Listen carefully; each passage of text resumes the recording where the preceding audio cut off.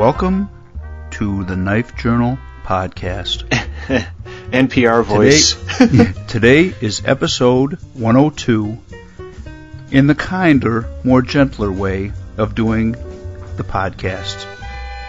So here am I, James Noka, my esteemed colleague, Kyle Versteeg, and we will today fill your evening with a very quiet podcast. There'll be no screaming.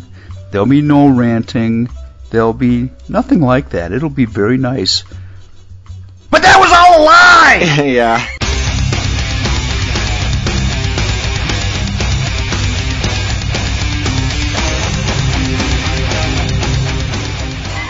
Well, we have a whole bunch of stuff to get into today. Let's rock and roll! All right, so there's actually some kind of neat knives coming out, and a knife that I want you to look up and tell me what you think. Okay. So look it up. There's Tops Knives just released a chopper knife called the El Chete. Oh, I saw that. I saw that yesterday, and I was like, oh, I wonder if that's related to the. I wonder if that's the kind that the knife, or that the drug lord used to use to behead people. Oh, I thought it was El Chapo. Chapo, yeah. Well, I have no idea where they came up with the name, but it's a 30-ounce chopping knife that's quarter-inch thick steel. It's made out of 1095, and I wonder. I guess I didn't see any of the other stats, but I know they want $240 for it. And let's see. Well, why did I find that so easy this morning and now I can't? Well, the blade length is 12 inches. Overall length is 17.5. 1095. Anyway, designed by Leo Espinoza. Comes with a black Kydex sheath. I guess, I think the blade shape is, perfect. Because it's got a nice, gentle curve to it. And that actually ends up looking a lot like the forged parangs that I make. That exact shape, pretty much. You could almost take a Photoshop of something I do. So they did that right. The only thing I would see about it that I maybe would change would be the handle. Because they did the broken bottom part of the handle where you're supposed to have your index finger up in a little notch there, and then at the back of the handle they have a little bird's beak, and then the handle scales are pretty much flat slab with some quarter rounds around the edge. Is it called El Chete? Yeah, Chete. Yeah. You can get it right on the Tops Knives thing, but right.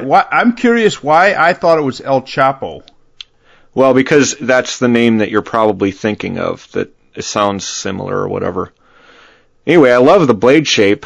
I'd probably change the handle a little bit because you use that. Having used a machete quite a bit.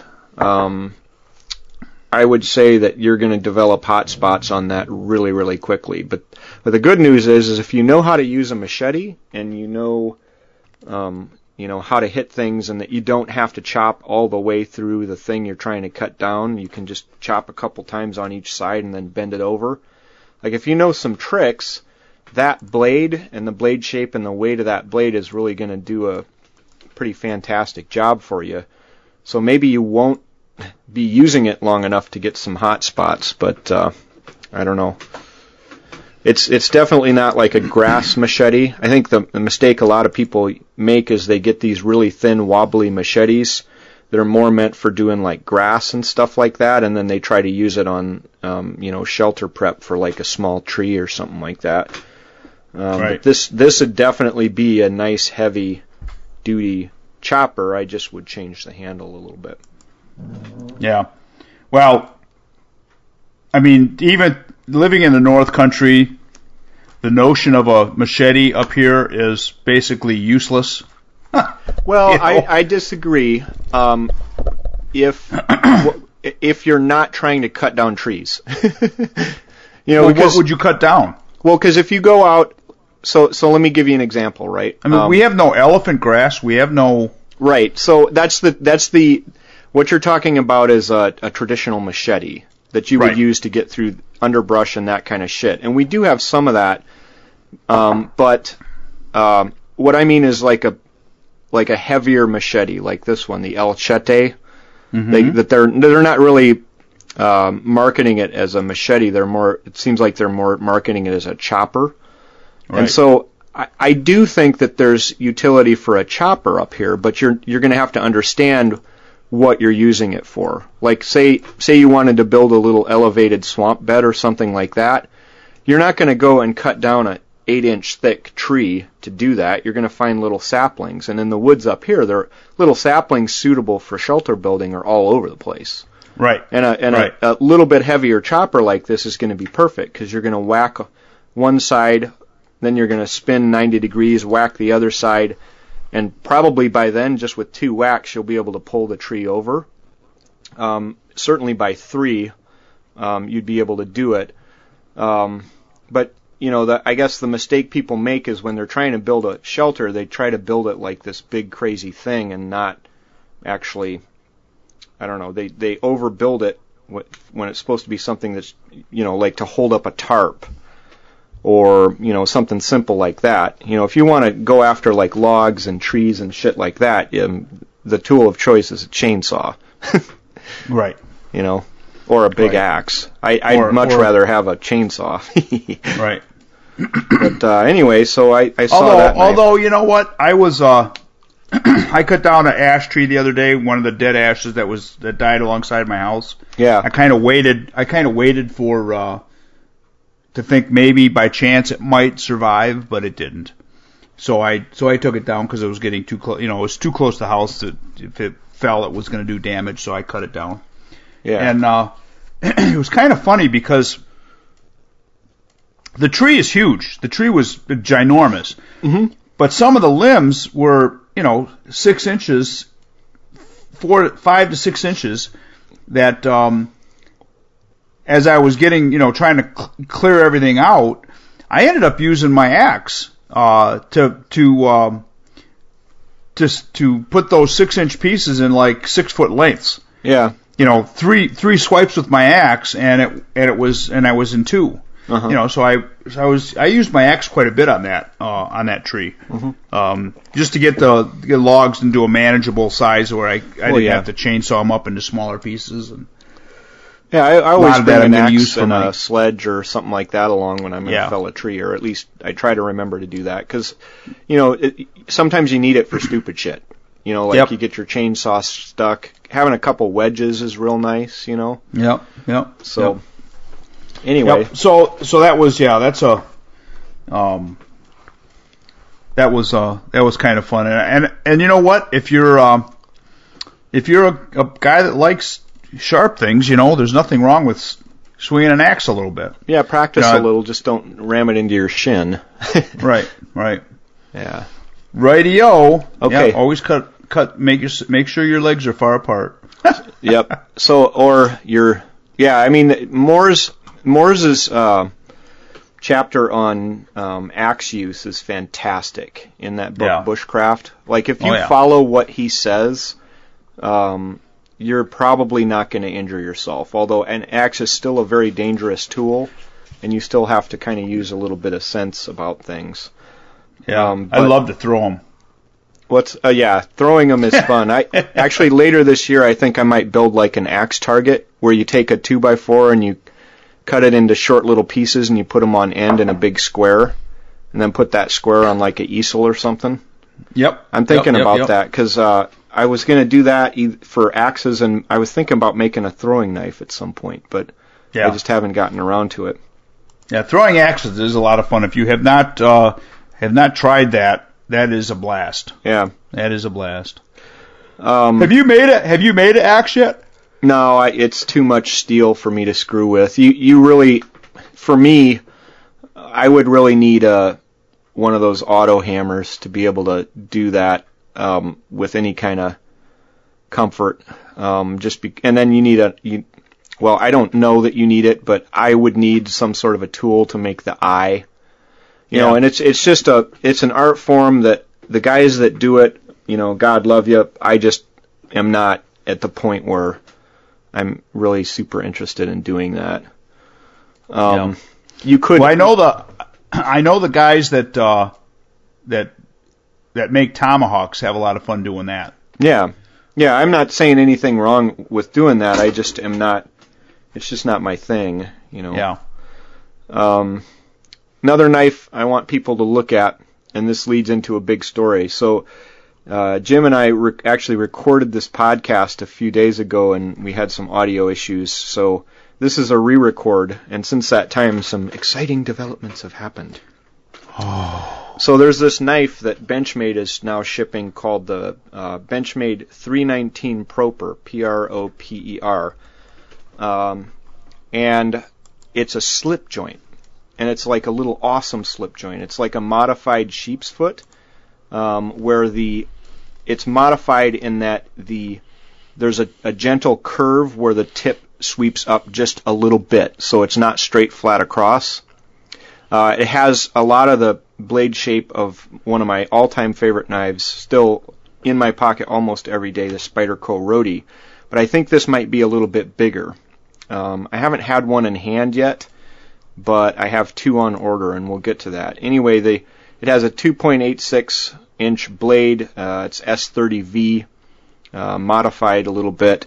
The weight of the thing is 2.3 ounces, and currently it comes with either a red G10 handle or a brown G10 handle, and the red G10 handles are limited. So the story, and I'm like super excited about getting this knife. So the story about it is I found this thing, and I have a website everybody should check out because I think this is the cat's ass of all knife websites. It's called knifenews.com. And I've never met the guy, but I'm telling you, this site is great because every day he gets something new on there, and he's very, very up to date with the new stuff, and he, at least on some of the stuff that he's putting up there, it really trips my trigger, like this Benchmade Proper.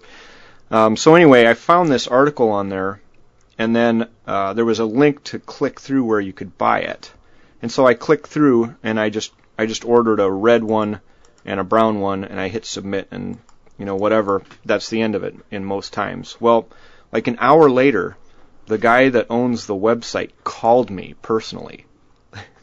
Like, it was amazing. So I want to give him a plug.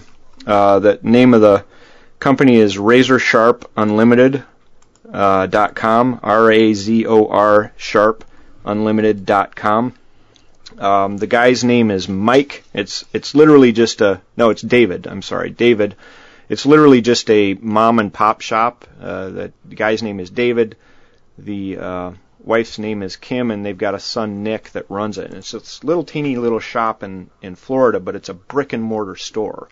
And he gets like everything in there. So the guy calls me, and it turned into like an hour and a half conversation. Because he's passionate about it and all this. And we were talking about different things, and but one of the things he wanted to do was offer our listeners a discount code. So for the next 60 days, if you go to RazorSharpUnlimited.com and you order some stuff and you put in this discount code in your checkout, there'll be like a discount code or coupon code thing in your checkout cart. If you put this in for the next 60 days, you'll get a significant amount of money off. So there's a minimally advertised price, so he can't advertise as low as he's going to give it to you, but you're going to get things, depending on the company, below minimally advertised price, which I thought was pretty cool. So the code is, you ready, drum roll? KJP60. And so obviously Knife Journal Podcast 60, but KJP60, and the 60 is to remind you that it's only for 60 days. Now the other thing is that it's good one time per customer. So if you in the next 60 days, if you have a couple things that you're real hot on, at least look at the site. You'll probably get a phone call from the guy. And anyway, so far I've been really impressed, and their prices are good. And plus, it's a mom and pop, actual brick and mortar knife store, and we that makes a huge difference, doesn't it? Yeah, we really support the heck out of those on the podcast anytime we find them. The other idea he brought up, and we need to think about this, and people can send us emails, podcast@knifejournal.com. The other thing he brought up is we can do a group buy if we want. And basically, you figure out the type of knife that you want to order and the number you want to order, and then you get a big discount by ordering in bulk like that. So, I don't have anything on in the forefront of my mind that I am wanting, but I figured, maybe some people on the podcast, if there's a real hot knife that a bunch of people want to order, maybe we can set that up through our Knife Journal podcast Facebook page and try to figure out, how to do it. But anyway, so there's a group buy possibility here if you guys want to do it, and if you guys all can settle on a knife that you'd buy. The other thing is that he will laser engrave them for $10 a piece with whatever you want to put on there. So we could put what was the website again? Razor Sharp Unlimited.com. Yep. RAZOR Sharp Unlimited.com. And I talked to him this morning. The Red G10, he had one of them left this morning. They're kind of a limited run. I got 292. So, if James hasn't bought it already, he probably will. Anyway, so give it a look. Kind of a neat thing, and hopefully, if we get together on the Facebook page and people send us emails, we can try to figure out a group buy. Other knife news, I wanted to draw attention to the fact that one of our many time guests on the podcast, T.M. Hunt, owner of TM Hunt Custom Knives, maker of the world-famous M18, is now selling stuff through Smoky Mountain Knife Works. So I wanted to send a big congratulations to him. Oh, nice. Yeah, no kidding. I mean, that's a big thing where you can have your knives sold on a big top place like Smoky Mountain Knife Works or something like that. Mm-hmm. The other thing, another guy, big, long-time friend of the podcast, been a guest many times, Corey Murphy. He has a podcast now, and he's 18 episodes in, and I think he's doing a different one. And I've listened to it, and it's kind of like what we do, with a little bit of a Joe Rogan twist to it. So if you want to find that, you would look up Murph Nuge Podcast on SoundCloud, or just Google search it and you'll find it right away. MURPHNUGE Podcast. Anyway, give it a listen. I get a kick out of it. You guys probably will too. Yeah, he's pretty funny. Yeah, it's a lot of times them kind of sitting around bullshitting and drinking beer. Well, I was just going to say, alcohol is involved. I can't wait to hear that hey, hold my beer for a second. Yeah, well, I'm sure that there's a lot of that. I've only listened to a little bit of a couple different episodes, so I haven't listened to the whole run, but what I listened to I enjoyed. Yeah, it's funny. So it's on my list of ones to kind of go through here. That's all my knife news. What do you got? Well,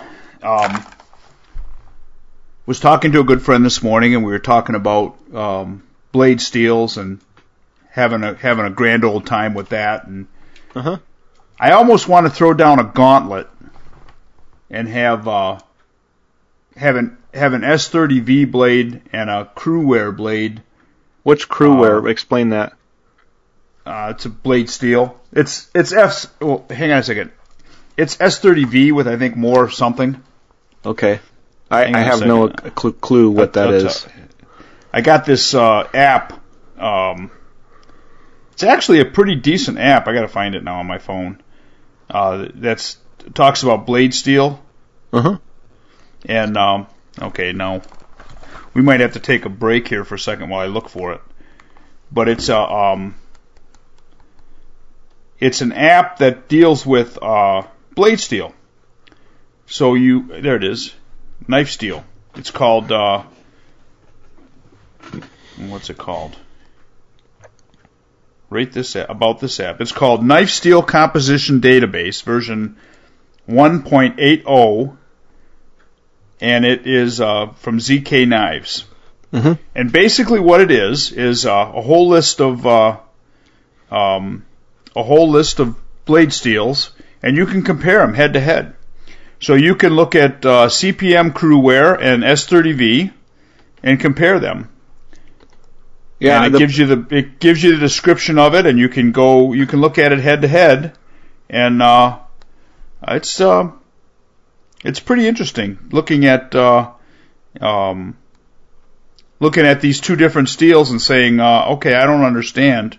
I don't understand why everybody's freaking out over this when we already have it.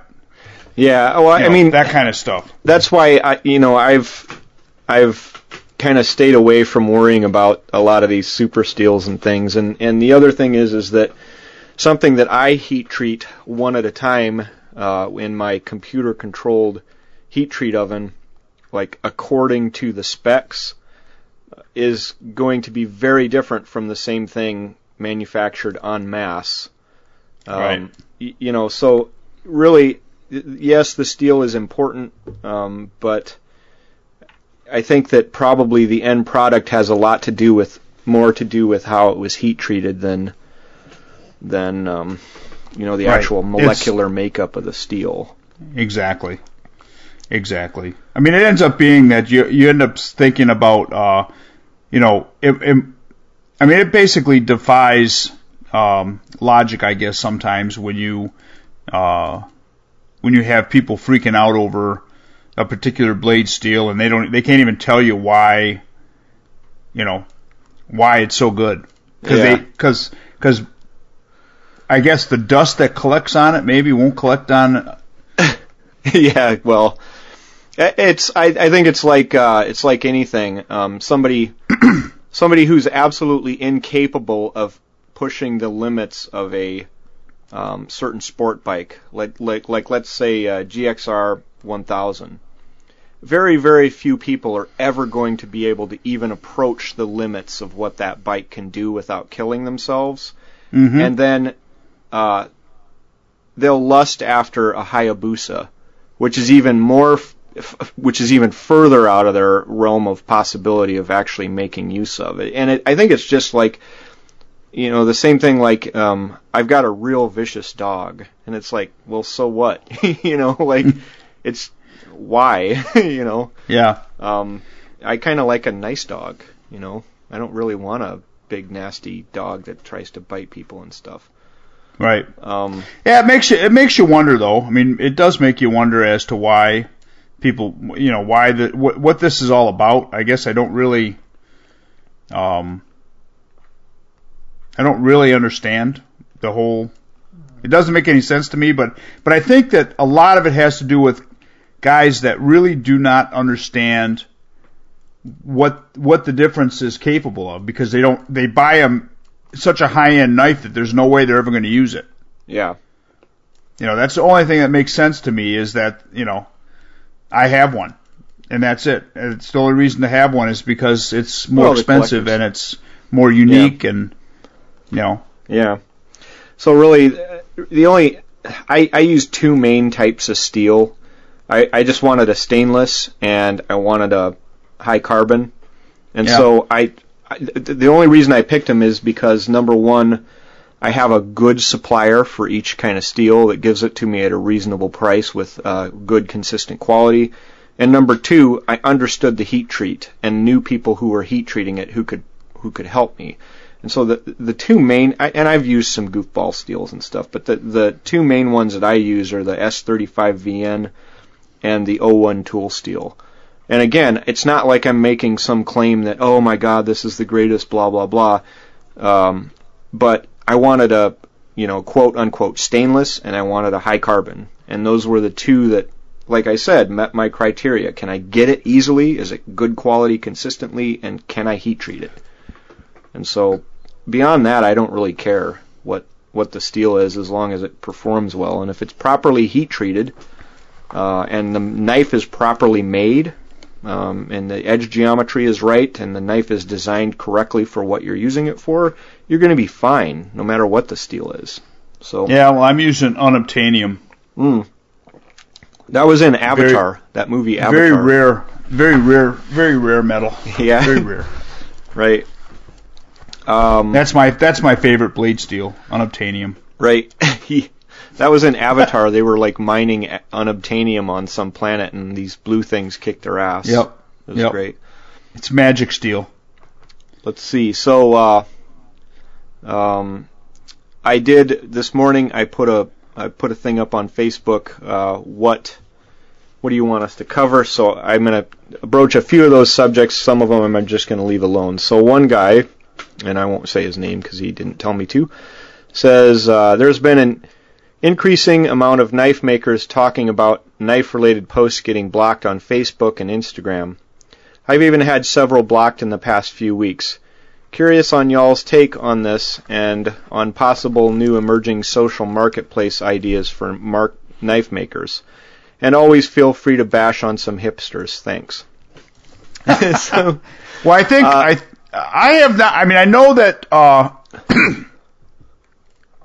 I know that we can't advertise because I've tried to advertise. Can't? What's that? The podcast can't, or nope. And I've tried to advertise the podcast. I've tried to advertise the American Knife Company. Man, you can't do it. Weird, because that must be a very recent thing. Now, honestly, I haven't put up any ads recently for Versteg blades because I just don't have the time to meet the orders. But they never had any problem taking my ads. Yeah. But I don't know. That must be a new thing. Maybe it's the name. Maybe they don't really know that you're a knife company. But yeah, I know the Knife Journal podcast. Knife must be. In fact, I'll do it right now. I'll hang on a second. Let me get to the page. Now, does for that coupon code, should we Knife Journal podcast? Okay. Yeah, well, for the coupon code, while you're looking that up, I just would reiterate, if you're thinking about buying more than one knife, buy them all at once, because you only get to use that coupon code once, and you're probably, depending on the company, going to come in below MAP, which is a pretty fantastic thing. Well, what I'm thinking is, can I put that on the Facebook page? Yeah, why not? Okay, so the coupon code KJP60. KJP60. Yep. 60. Yep. Okay. And it's RazorSharpUnlimited.com. Razor with a Z. We're not British or whatever. One of those socialist countries. Yeah. Sorry, guys. Had to troll you a little bit. And then I'll try to advertise it. I'll bet you $1 I can't. Can't do it. They might let you set it up. So while you're doing that, another guy that we know real well, Kyle Daly, he's been on the podcast because he was one of the OGs of the Great Lakes Island bug out, and he says, I've not had any posts blocked yet. I've been asked for advertising thousands of times, and then it says you cannot advertise weapons. Right. And he says, then quit asking me to advertise. Everybody should check out his site. I'm going to give him a little ad. KHDAILY khdailyKnives.com. He's doing some pretty neat stuff. I think you'll like it. Plus, he's a friend of the podcast. Always try to throw our friends a little recognition. And if you want to be our friend, we're real approachable. Yeah, we're pretty easy to get along with. Come on the podcast or whatever, you know. Okay, so I'm just gonna promote the Knife Journal podcast page. Okay. People you choose are through targeting. Daily budget $5, and let's do it for 7 days. Okay.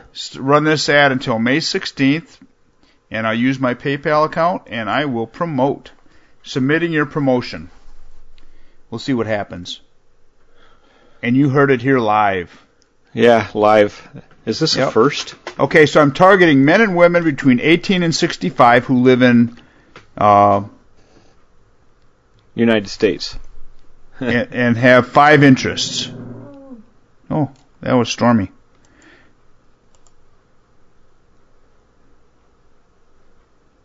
Okay, and so there you go. We'll see how that works out for us.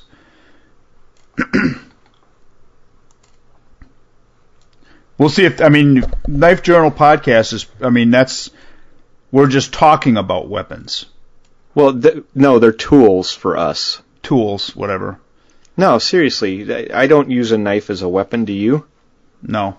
Right, so it's not a weapon. No, you're right, but that's the whole point. Is that they're saying that it's a weapon. Right.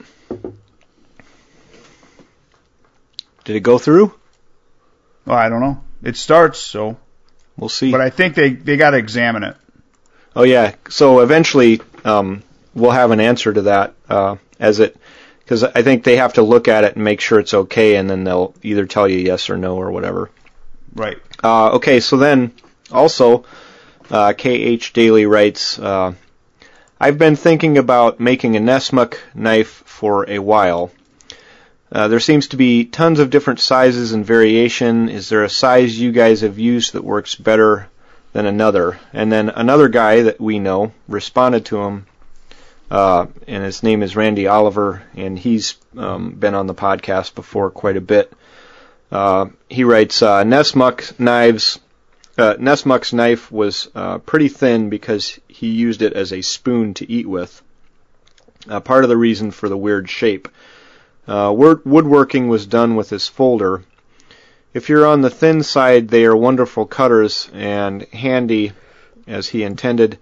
Seen a bunch of them that looked good but were too thick to get the intended usefulness. So what I would say is I'm almost positive that you can find some actual images of like an actual Nessmuk knife that he carried, and I would just recreate one of those and put your own spin on it, well, like maybe with a little bit more comfortable handle or something like that. But I would second Randy Oliver's comment that it should be a nice thin well, blade. You know what's interesting about the whole thing was, if you read Nessmuk's writings, I don't know where Randy got the spoon thing, but it could be true, but I never saw anything like that. I always thought that whole blade thing was another blade that broke that he started using for a knife. There was never any production of that knife. No, yeah, but the one knife that he was always taught. You see the drawings and everything. Yeah. Was as I recall, at some point in time, somebody laid over another knife image over the top of it and saw that it fit, and it was like the front half of the blade had broke off. It was some kind of a butcher knife. It was probably a trader knife. Well, some kind of a butcher like or a trader knife, something like that. Yeah, it was something like that. But it wasn't anything. In fact, to be honest about it, it's not a very useful knife. That's why everybody's made it thicker. Because his description, it was way too thin. And remember, he never did anything with it. He just ate with it. That was all he used it for. Yeah. because he didn't. I mean, he carried a small haversack. He carried a small with a bedroll in it, and then he carried a small tent, canvas tent. But it was a 3-sided tent, and it wasn't very big.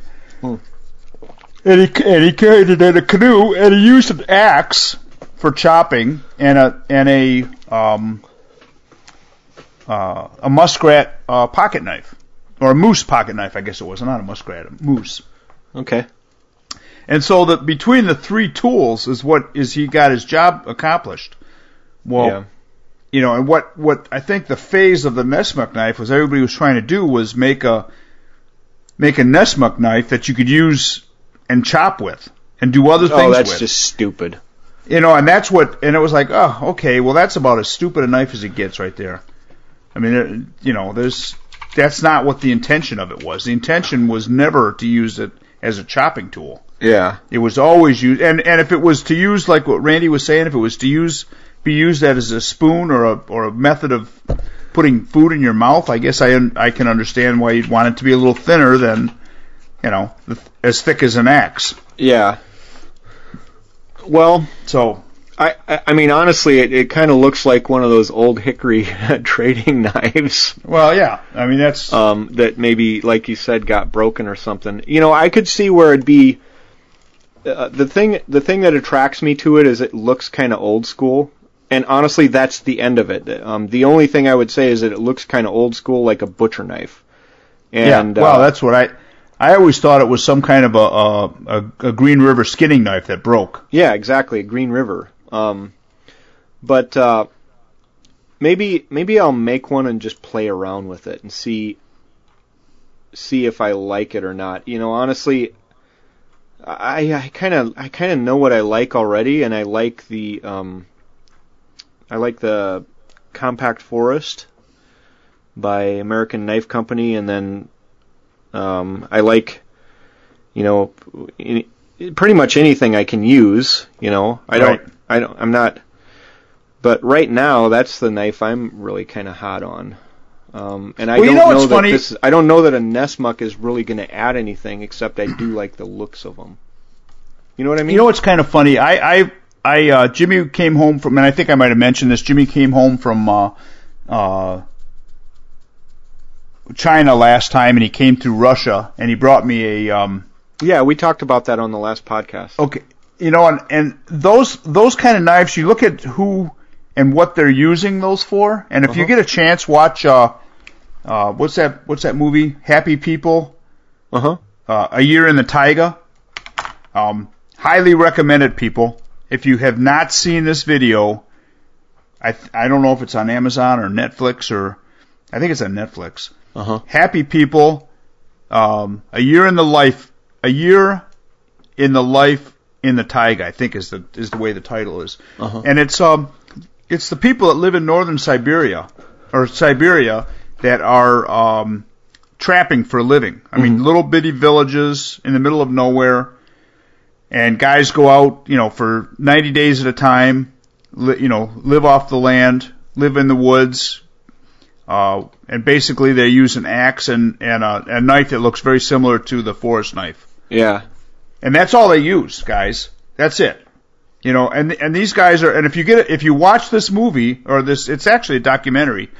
If you watch this documentary, you seriously start looking at all these silly knives that these survival guys are designing, and you go, what the hell?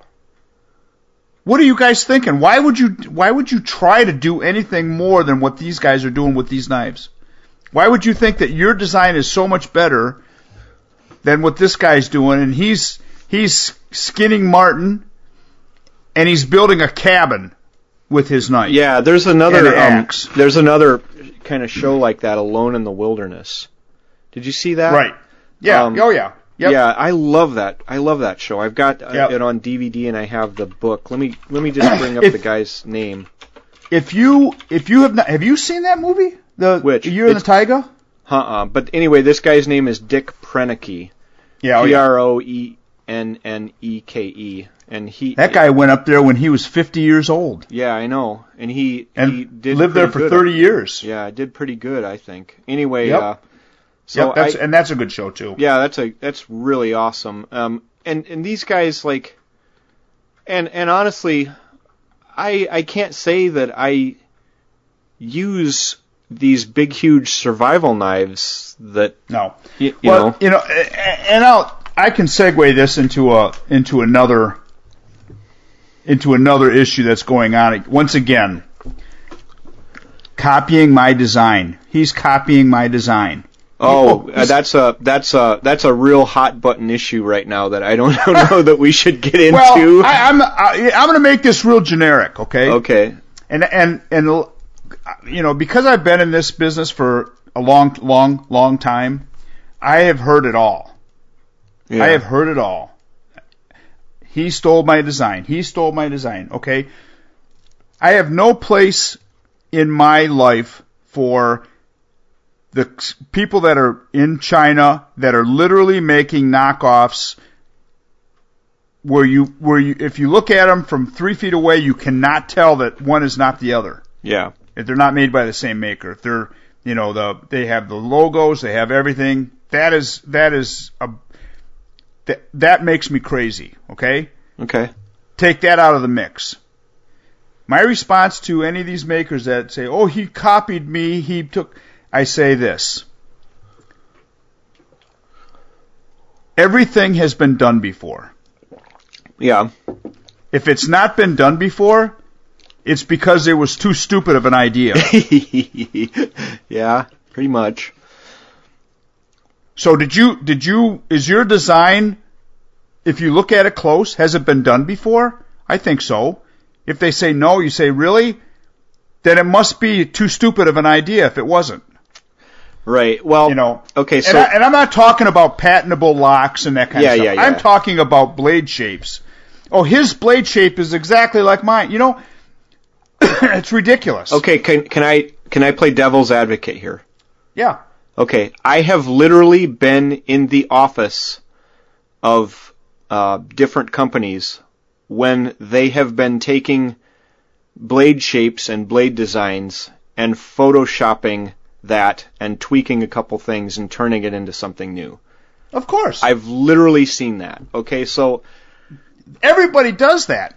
And that's my point. Right. If you take for example, if you've got some wicked stupid blade shape and somebody makes a wicked stupid blade shape, that shape because you did it. Yeah. There's going to be enough differences in it that you can't say that he copied me. Right. Okay. So now let me play devil's advocate. You can chase all of these blade shapes back to some other earlier blade shape. Right. Every single one of them. One of them that's ever been done. Okay. Let me go back to. Let me play devil's advocate again. Okay. Would you agree that certain knife makers, if you see a knife made by them, you know it was made by them? Andy Roy, Fiddleback Forge. Jimmy Lyle. No, I would say not Andy Roy, because Andy Roy's stuff looks like other people's stuff. Except that if you show me 10 pictures of a knife, and one of them is an Andy Roy, I can pick it out. The only reason is because he puts because he has that.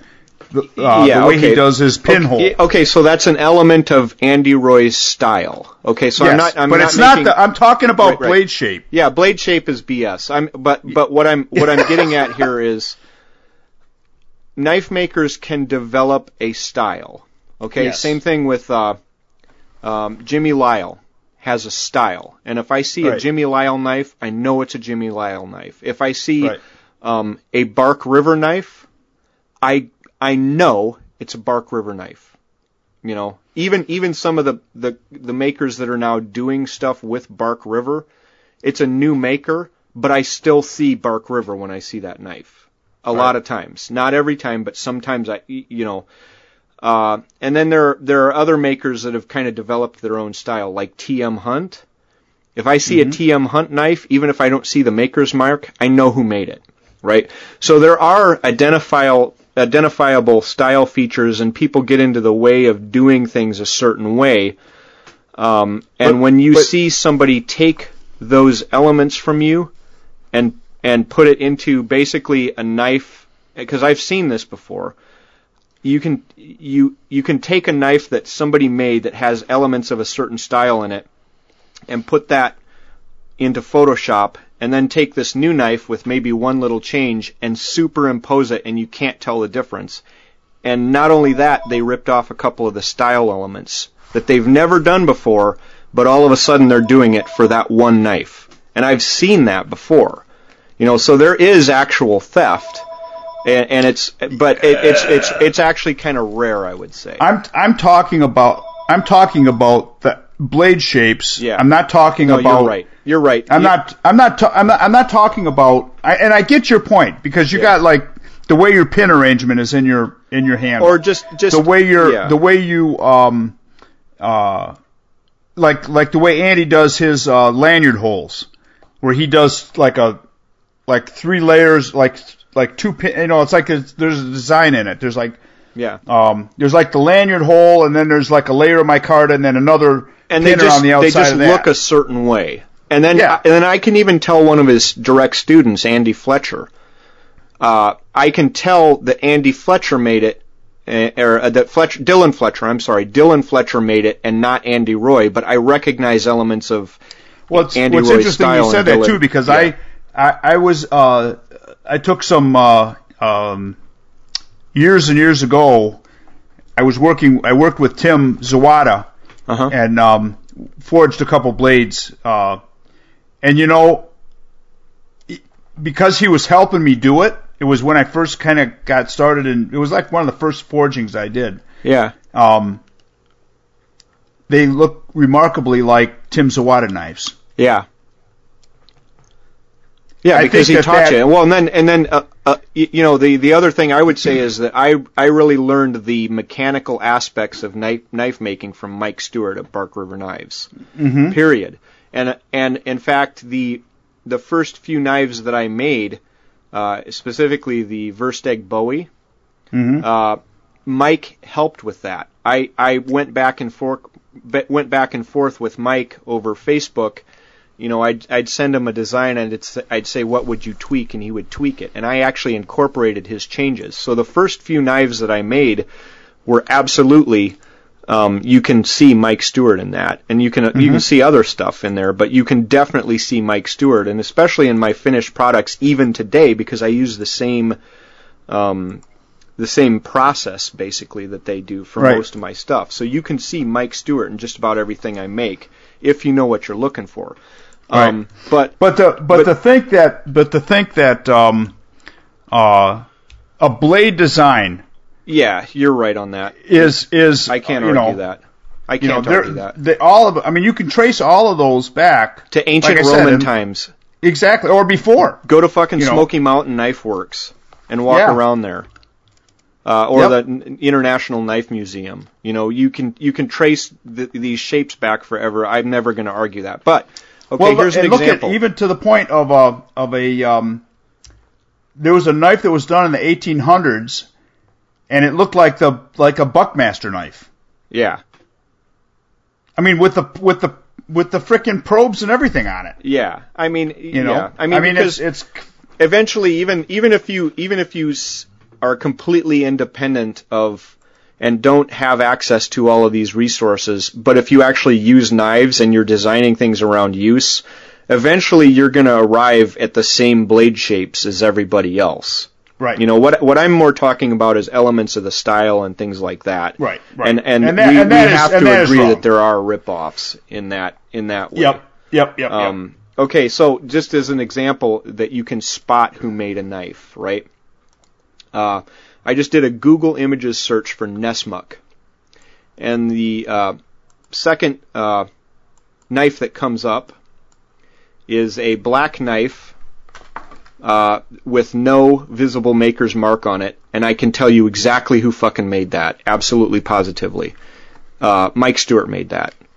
And I'm going to click through, visit page, and it's on, it ends up on The Truth About Knives, and yes, it is, image source for that was www.barkrivernKnives.com, and it's got limited edition printed on the right side of the page.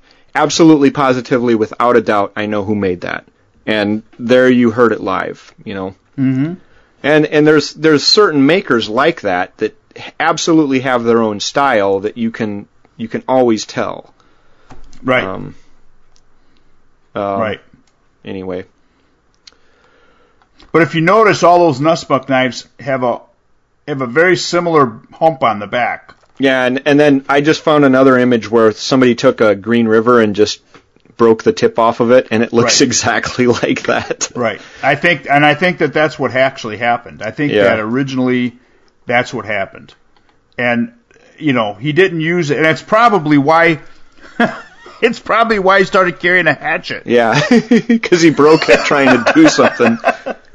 Probably he was trying to pry some firewood apart, and he broke his knife, and that's what I'm. The next time he got into town, he put it on a grinding wheel and just rounded it off a little bit so there weren't the sharp edges.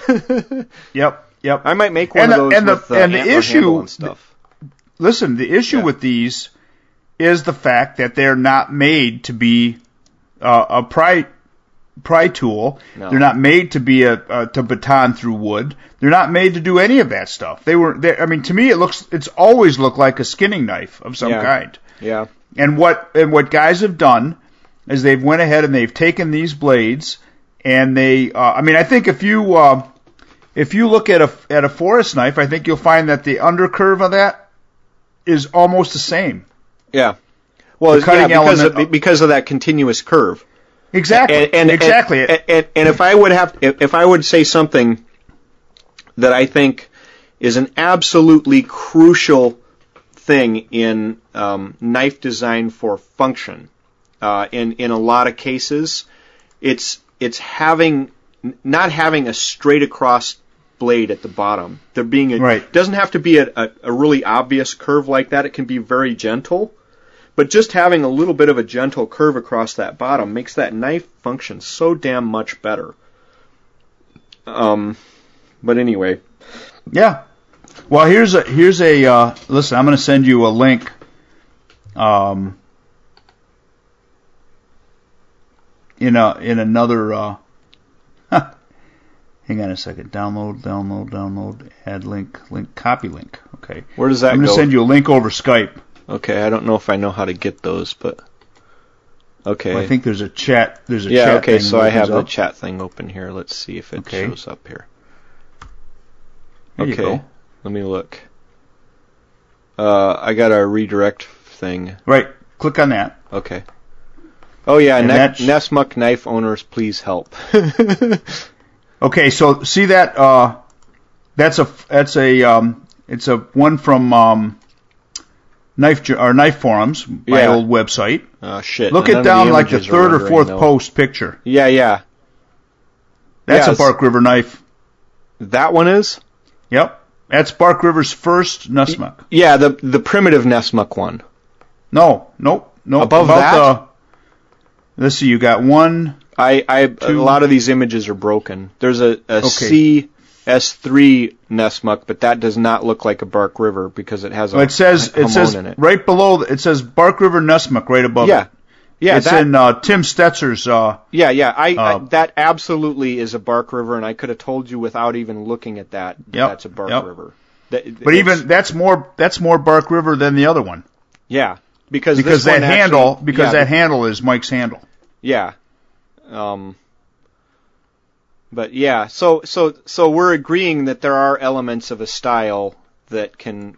But let me tell you this. What? Mike's handle is actually Bob Lovelace's handle. Yeah, well, and so here's the other thing I would say is that you go. That's a design element. Right. That's a design element that's unique to Bark River. But it's Bark River's take on it. Again, I've gone through the old not Nessmuck, but the Lovelace books, and I can see because Mike worked with Lovelace, didn't he? Yeah. Well, he knew him. I don't know if he actually worked with him. Well, I think they had a pretty involved mentorship type of relationship, from what I remember. But I could be wrong about that. That's for somebody else to correct the record. But you can see a lot of Bob Lovelace's style coming through in Mike's style, but Mike's style is still fucking Mike's style. Yeah. You can post me a link to a Loveless knife, and I'll tell you it's a Loveless knife. Unless somebody is directly copying everything of a Loveless knife, I'll be able to tell, you know. And it's the same thing with Mike's stuff. He's got a certain look, you know. And it's like if you see a Van Gogh painting, you can tell it's a Van Gogh painting. And I'm not saying that any of these things are on the level culturally or artistically that a great master's painting is, but what I'm mainly making the argument here for is pattern recognition and style recognition. The other way you find that, one of the big breakthroughs I had in medical school was in histology class. And in histology class, this guy, I think his name was Tesler. Anyway, he was a histology teacher that had been there forever, and he was kind of a hard ass, and he actually taught my dad histology. And one of the things, I was looking at these slides and stuff, and Tesler came over, and he whipped out a slide and put it under there, and he goes, "What's this?" And I was looking and trying to figure out exactly what I was seeing, and he's like, "Just back up a second. You've seen that before. It's like looking at a painting, okay? Do you know what a Van Gogh is when you see it?" And I said, "Yes." And he said, "So that's what you need to look for. You need to look for, anytime you have a slide, look for the elements of the style in that particular kind of tissue." And that was like the eureka moment. From that time on, I never missed another question in histology, and I'm still fucking good at it, even though I don't do it. But that's a big thing, looking at knives and you know, those sorts of things. It's all pattern recognition. Anyway, we probably beat that one. Morels.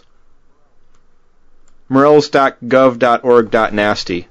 It's going to be like 2 weeks before they're up for you, because I've only found 4, and they were the whites. And I have to laugh because my son-in-law says, "I don't know why so many people are going out looking for them yet. They're not even close." Well, not up by you, certainly. He says finding one is not finding Morels. He said, "When I go out, I want to get a bag full." Yeah. He said, "Otherwise, it's a waste of my time." It's another week and at I started laughing, and I'm like, "What?" He's like, "Yeah." He says, "I don't go hunting Morels." He said, "I go picking Morels." Yeah. And I laugh.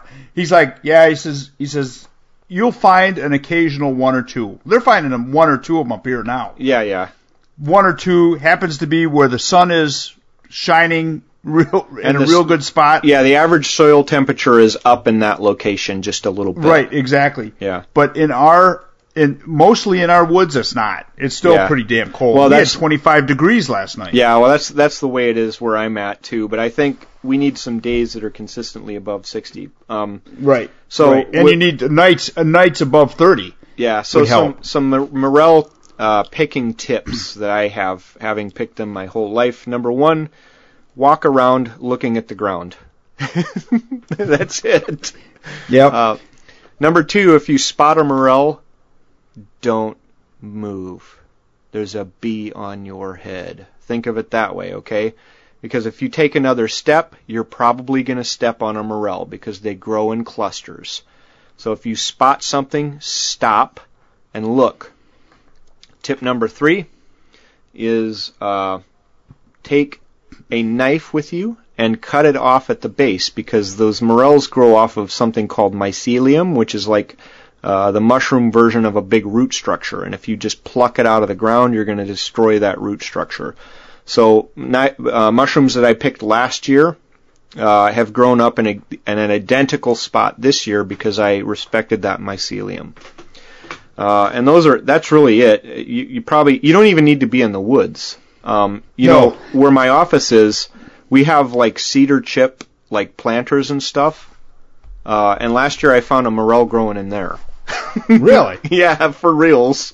That's pretty awesome. Yeah, so you don't even really need to be in the woods, but obviously you're going to have a lot better time of it. I know I have a friend of mine that catches them, finds them in the inner cow pasture. Oh yeah, for sure. Right on the edge of the woods. Stuff. Yeah. Yep. Yeah, actually the places where I find them the most are on the edge of a little bit of an open spot with dense woods behind it. Some place it's going to get a little bit of sun exposure and stuff like that. Now I have a suggestion, okay, for our listeners. I'm approaching the podiums. Take some of your wild mushrooms. Now I freeze them. Okay, so the way I freeze them is I clean them. And I don't soak them in salt water. That's all bullshit. What I do is I take them, I wash them off real quick, and I catch all of that water that I'm washing them off with, because there's going to be gazillions of spores in there. And I slice them in half, and you will find the slugs on the inside. And then I wash it with more water until those sluggies are off of there. And then I dry them, and once I'm sure they're absolutely clean, I put them on a plate and put them directly into the freezer. And then they will freeze with their shape intact. And then after they're frozen, I put them in a food saver and vacuum seal them. So I have mushrooms that I collected last year that are still perfectly good and perfectly have their shape. So that's a tip. Now the other tip is, what do you want to make with these? I'm encouraging our listeners to think outside of the box. So I'm going to give you a recipe from the 1954 edition of the Soviet cookbook. Are you ready? I mean, you're not telling them just to fry them in butter? No, because there's so much more you can do with them. Do you remember that time I made you the ones with polenta and and thyme and roasted? And okay, so here you go from the 1954 edition of the Soviet cookbook. And you got to talk like the Soviet. I'm no good at that, except I could be more bitter. I'd be like, okay, from the 1954 edition of the Soviet cookbook. Because this is the only cookbook that we have. Yeah, because you see, we're not soft like you, and we don't have noodles. We have limited supplies. Yes. Fuck you and your stupid capitalism. Anyway. Like, every time I've ever talked to an actual Soviet, remember that time those two came to Mike's? It's that. It's like, just so pissed off, Anyway, from the 1954 edition of the Soviet cookbook, this is a recipe for beef stroganoff. You need a pound of beef, sliced thin, probably something that you can see the jockey marks in. See the marks where the jockey was hitting it. 2 very small onions, because they probably had a drought that year and could not grow big onions. Yeah, 3 tablespoons of butter, salt and pepper, 1 tablespoon of flour, 3/4 cups of sour cream, and Tabasco. So what you're going to do is you're going to take your beef, and some mushrooms too.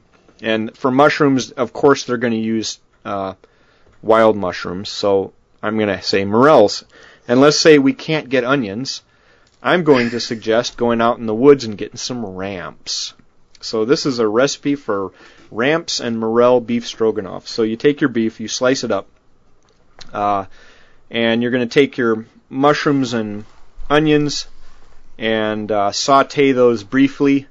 And then add in the beef and saute that briefly just till it loses its red color.